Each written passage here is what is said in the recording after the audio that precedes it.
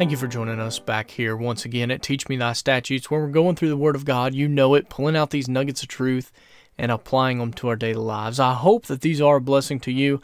I apologize for not getting more of these out to you. Just had a lot going on, a lot of different things. So I hope that you're praying for us, because we covet your prayers. We appreciate those, and we appreciate the kind words that you send our way. Today I'd like for you to read 1 Samuel. That's right, we're in 1 Samuel now. 1 Samuel, chapter number 1, 1 through 10. But for sake of time today, we're going to read verses 4 through 10. It says this: "And when the time was that Elkanah offered, he gave to Peninnah his wife, and to all her sons and her daughters portions. But unto Hannah he gave a worthy portion, for he loved Hannah. But the Lord had shut up her womb. And her adversary also provoked her sore, for to make her fret, because the Lord had shut up her womb. And as he did so year by year, when she went up to the house of the Lord, so she provoked her. Therefore she wept and did not eat. Then said Elkanah her husband to her, Hannah, why weepest thou? And why eatest thou not? And why is thy heart grieved? Am I not better to thee than 10 sons? So Hannah rose up after they had eaten in Shiloh, and after they had drunk. Now Eli the priest sat upon the seat by a post of the temple of the Lord." And notice this, verse number 10. "And she was in bitterness of soul, and prayed unto the Lord, and wept sore."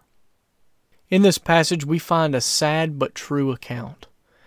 We find a man named Elkanah being married to 2 women. Oh, that's not the sad part, although that must have been hard having 2 women to try to appease. I'm just kidding, ladies. The sad part is that one of these wives, Hannah, could not have children. The other wife, Peninnah, had sons and daughters. Peninnah would provoke Hannah and cause her to fret about not being able to bear children. This caused Hannah to stop eating and continue to weep. The pain she bore was so hard to deal with.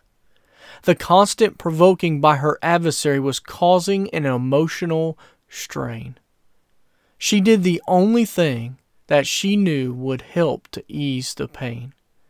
She took her burden to the Lord in prayer and poured out her heart to the Lord.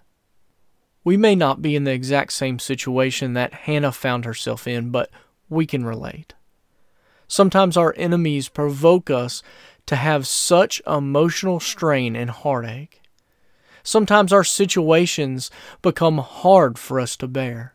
Our adversaries seem to know right where the tender areas of our lives are, and they throw salt in those open wounds. It hurts each time we see them, or each time they speak to us. Hurtful words penetrate through us like arrows. However, we should be like Hannah and bring the things that hurt us to the Lord in prayer. When you fret, don't forget that the Lord is the one that can help turn situations around. When you fret, don't forget that you have access to the very throne of God through prayer. When you fret, don't forget that God is still in control. When you fret, don't forget to pray. What's bothering you today? Who's bothering you today?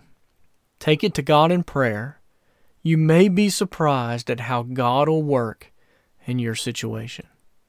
When you fret, don't forget to pray. Hope that this is a blessing to you here today, and I hope that you'll join us back for the next episode of Teach Me Thy Statutes. May God richly bless you as you don't fret, but you take those things to God in prayer. Have a wonderful and blessed day. Until next time.